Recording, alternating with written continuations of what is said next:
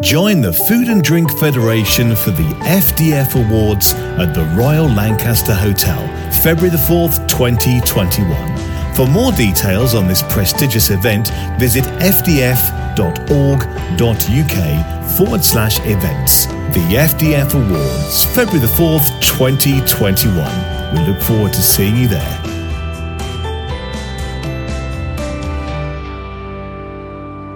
Welcome to this FDF podcast, passionate about food and drink. I'm Ian Wright. I'm the Chief Executive of the FDF. And joining me today is Alex Smith from Alara, who chairs the FDF's organic group. Alex, welcome. Thanks, Ian. And as you may gather, not only am I passionate about food and drink, I'm passionate specifically about organic food and drink. Very much so. And so let's start by you telling us, where did that passion for organics originate?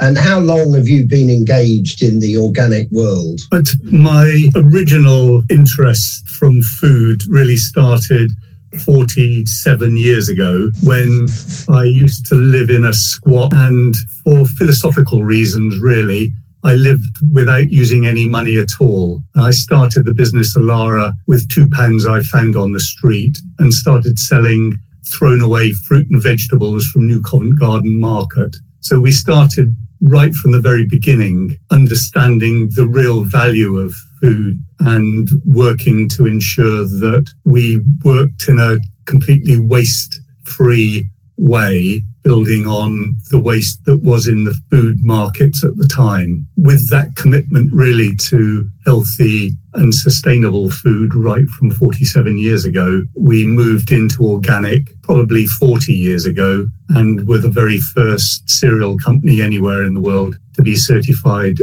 as organic. And back in, 1972-3, the mid-70s, the concept of organic food wasn't quite as well known as it is now, was it? I mean, it must have been quite a struggle to get recognised, first of all, for the healthy food and the organic food that you were selling, and also to have your potential shoppers and customers understand the benefits. Yes, well, it's still exactly those same problems now, to help our consumers understand the benefits and also to have recognition for the value that organic food brings. So although the market's bigger now, the difficulties in understanding those benefits are definitely still present. The time that you established Alara, were there other similar, you said earlier you were the first business to get accredited as organic for cereals. Were there other pioneers of the organic movement working in parallel with you in other sectors, with other products? Yeah, we were a small group. I think I'm probably the last one of those now, but companies like Whole Earth, like Infinity, like Rainbow, like Community Foods, we were all pioneers in this area. I'm the one with the longevity in this. I think everybody else who was working in this organic field from 40 years ago has now retired. I feel my knees a little bit sometimes, but there were a whole group of us then. Tell us a bit more about what Alara does, what it sells, and actually also, where does the name Alara come from? The name Alara, curiously, it was an amalgam of my name and the previous or the other founder of the company's name. So my name's Alex, and the other founder was a lady called Chiara. She was Italian. But Alara is also an Ibu corn god, so a Nigerian tribe have a corn god called Alara. And Alara is also an acronym for as low as reasonably achievable, which is what we apply to our price structure. So we produce mainly cereals. We're buying about 1,000 tons of organic oats a year, plus lots of other ingredients. We have about 350 ingredients and make 400 different blends of porridges, granolas and mueslis. We sell them to this country and about 30 export markets across Europe to Hong Kong, China and Japan, Australia. So and we're fairly well established now. And how many employees do you have? About 60 employees here. And have any of them been on the journey with you since the start? We've got a very good, stable group of employees here. So we've got 2 who have been here for 30 years, 1 or 2 who have been here for 20 years, and a lot of them between 10 and 15 years. Nobody's been here quite as long as I have, and the other founder as well moved out from the business about 25 years ago. What sort of size is the organic market in the UK? And before the Covid and Brexit crises hit, was it growing strongly? And similar question, what sort of size was it in Europe? The whole market is growing. I mean, globally, organic's been growing at about 10% a year for about the last 2 decades. So globally now, it's about $115 billion US.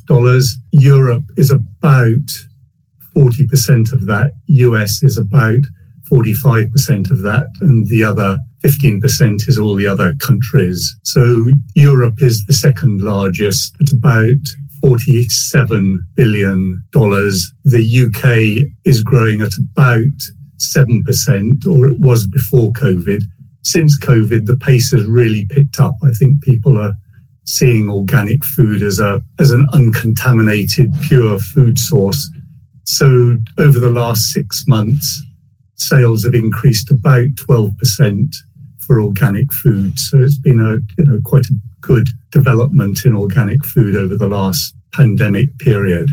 Does the organic movement and do organic suppliers reach into every part of our food supply system? Yes, though I think we're sadly lacking really in public procurement. I think this is one of the areas where it would be great if organic in this country followed the pattern in Europe and in some other countries as well, where the environmental, health, biodiversity and climate-friendly nature of organic food was recognised by government. So going into public procurement is an area that is lacking, but in retail, in a lot of food service, then organic food is really powering ahead at the moment. Is that wish to sort of see organic food reach further and to begin to have it recognised on the public procurement agenda amongst other key issues, and we'll come to Brexit and COVID in a minute.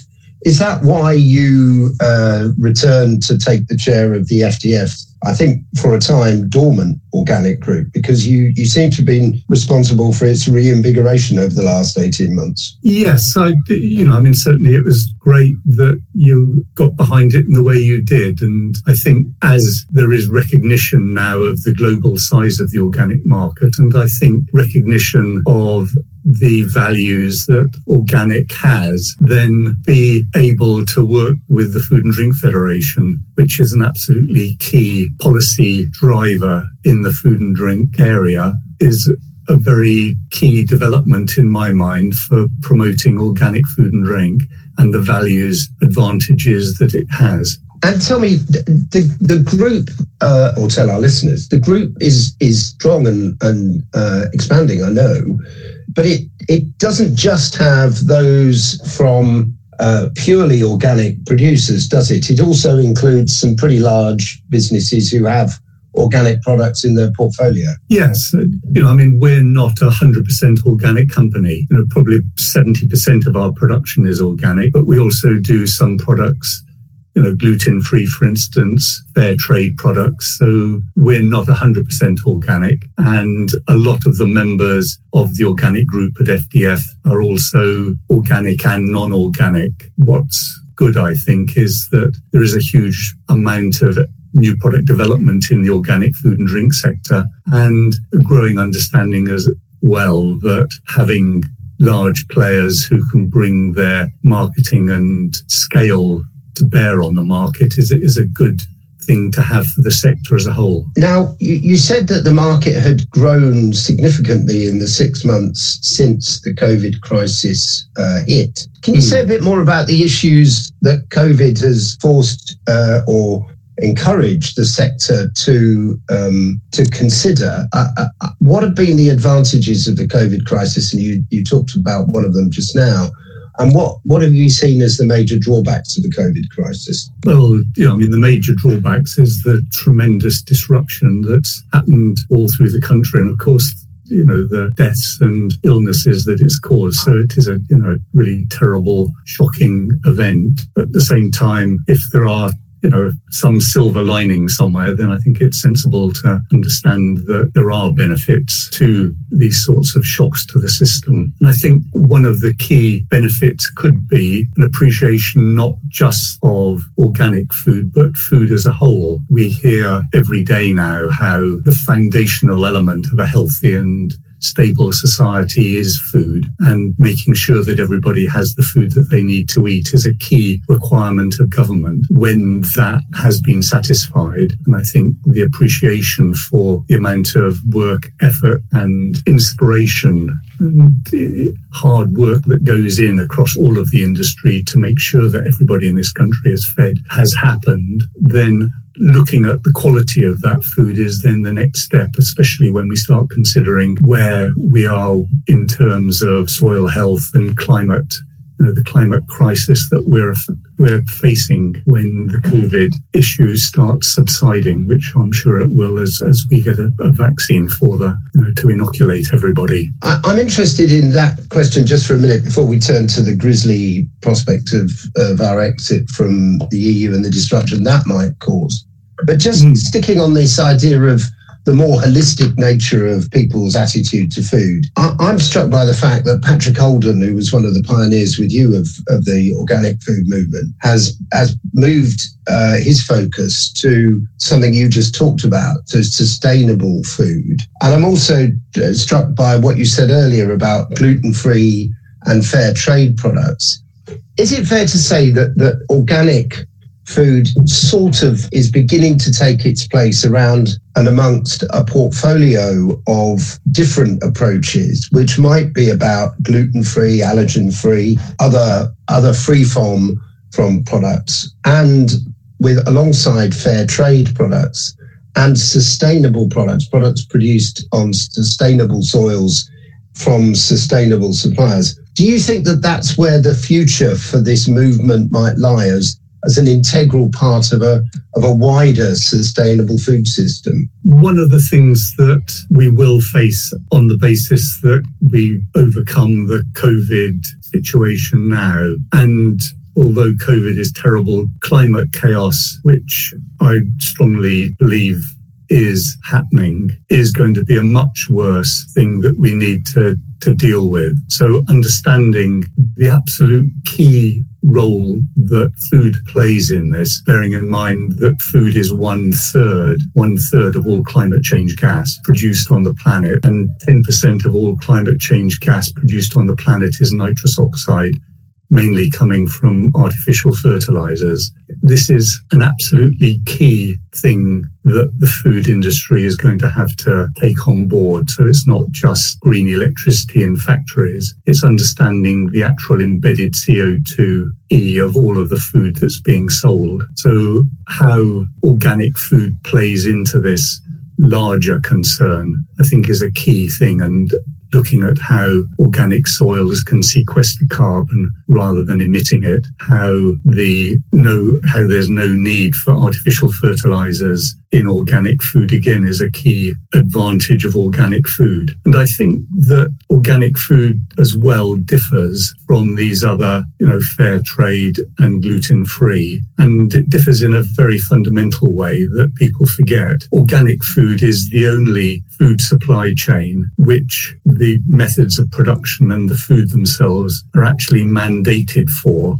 under, it's more or less global laws now. So it is produced under legal requirements specified in law, which these other supply chains aren't. What that means is that there is real integrity, I believe, in organic food supply chains, which can be lacking in others. And presumably the link to climate change, although it's obviously an extremely serious concern, and I'm struck by your suggestion that the chaos will continue in some form and that this is in some ways a rehearsal. This period is a rehearsal for climate change. But I'm also struck by the opportunity that creates for organic food, because if that chaos continues and continues to focus consumers' minds on the issues, then organic food is presumably very well placed to at least take advantage of that opportunity. Yes, well, I've got to admit, I think it's more than just taking advantage of. I think that, as I said, food absolutely has to be at the forefront of this move to a sustainable future. We don't really, it's not a question of are we going to be sustainable or not. Society will, without question, be sustainable. It's tautological. The only question is what form society will be in when it becomes sustainable. And there's a real amazing opportunity for us to move from where we are now to a sustainable future that's going, it's an amazing place.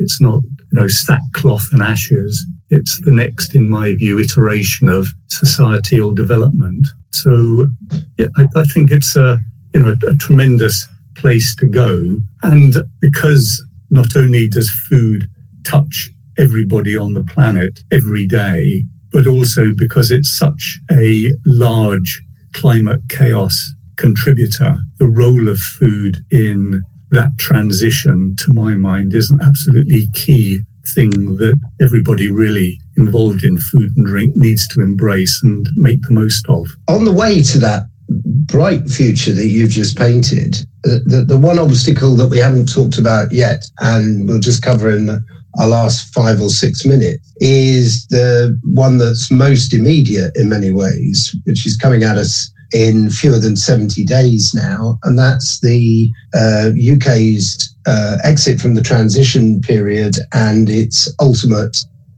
freeing of itself from the EU. Now, that poses a whole series of potential problems for the organic food industry, doesn't it? Well, already we're facing up to problems, not just potential problems, but problems already. Because of Brexit, we've had to relabel all of our products and redo all of the artwork on our products to ensure we've got a European address on them. So just that basic requirement we've already had to take part in, which is onerous enough. But right now, anybody exporting food and drink to Europe will have to get organic equivalents. And so far, there isn't any organic equivalence between the UK and the EU. What that means is that if this isn't forthcoming on the 1st of January, it will be illegal for us and impossible for us to export any of the organic food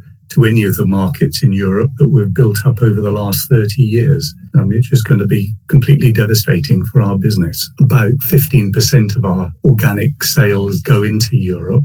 So just losing all of these, just at a stroke of a pen or on the stroke of midnight, more or less, makes me feel a bit like we're a Cinderella industry here, that we're just going to lose all of this just at the stroke of midnight. I certainly hope that one way or another, that equivalence is going to be forthcoming, and this work and key development in food and drink, to my mind, in this country is going to get supported by that export potential into Europe, which their farm to fork policy is absolutely recognising as a key element of their food and drink strategy over the next 10 years. If organics is the Cinderella, then presumably Michel Barnier and David Frost are the ugly sisters. I know you were part of a group that wrote to Lord Frost, as we must now call him, and got a really positive, if not necessarily very hopeful, reply. Can you just say a bit about what's going on to try and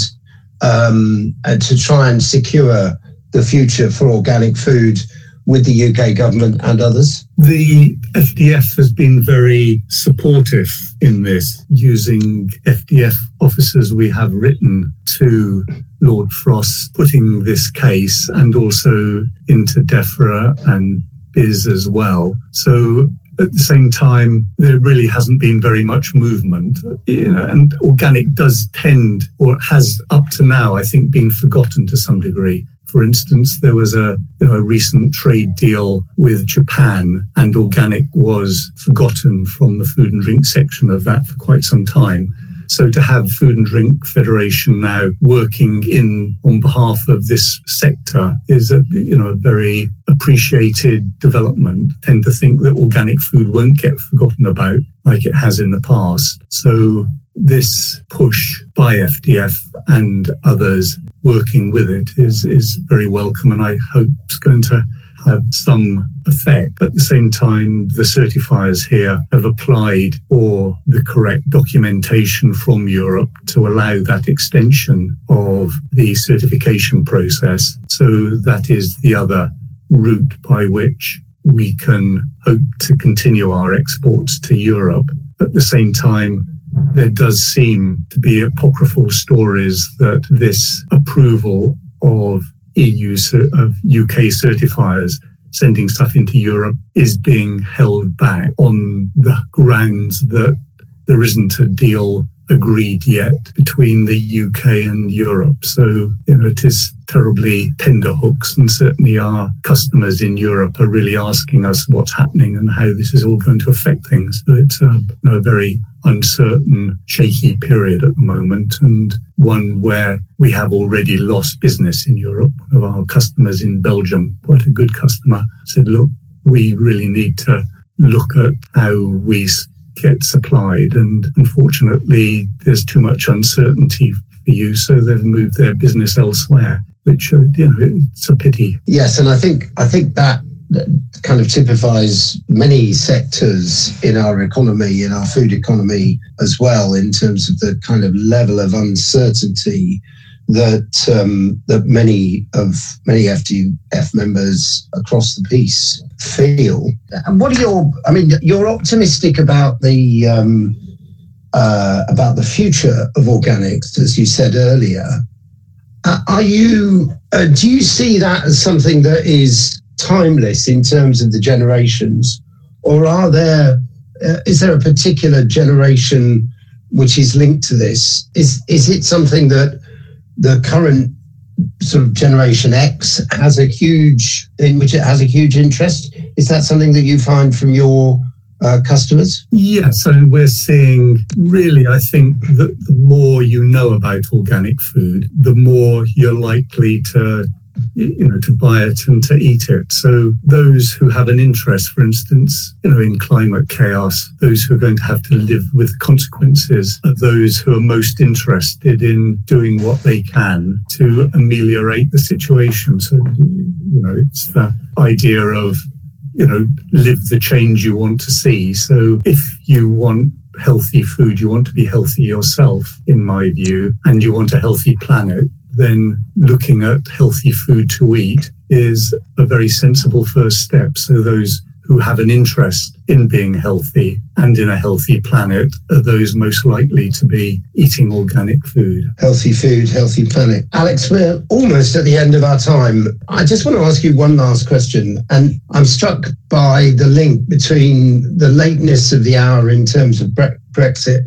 I often say to people when I'm talking about regulatory confirmation and changes to the way things are done between the UK and the EU and GB in Northern Ireland, that really now in very late October, early November, it's too late, baby. Oh, it's too late for people to adapt, for businesses to adapt. But I've just thought that, and this is my traditional cultural link for this particular podcast, Carole King was writing his Too Late Baby in the very early 70s at the same time as you were in that squat, which gave birth to Alara. If you could go and talk to the Alex Smith of the early 70s in that squat, do you think that he would be surprised by the success of Alara and the organic food movement?